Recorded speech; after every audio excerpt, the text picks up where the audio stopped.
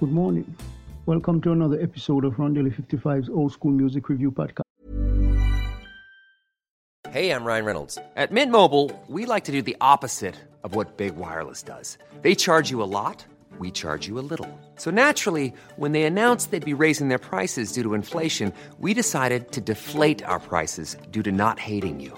That's right. We're cutting the price of Mint Unlimited from $30 a month to just $15 a month.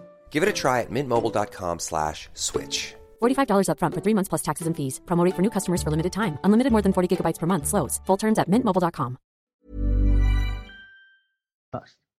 This morning it's Tribute Mondays and I feature Mr. Reverend Charles Albert Tindley.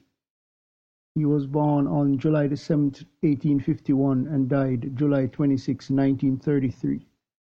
He was a Methodist minister and gospel music composer. Mr. Reverend Charles Tindley, Albert Tindley, was self-educated.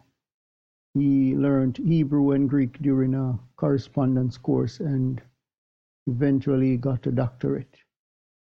He composed many gospel hymns and is also one of the founding members of the American gospel music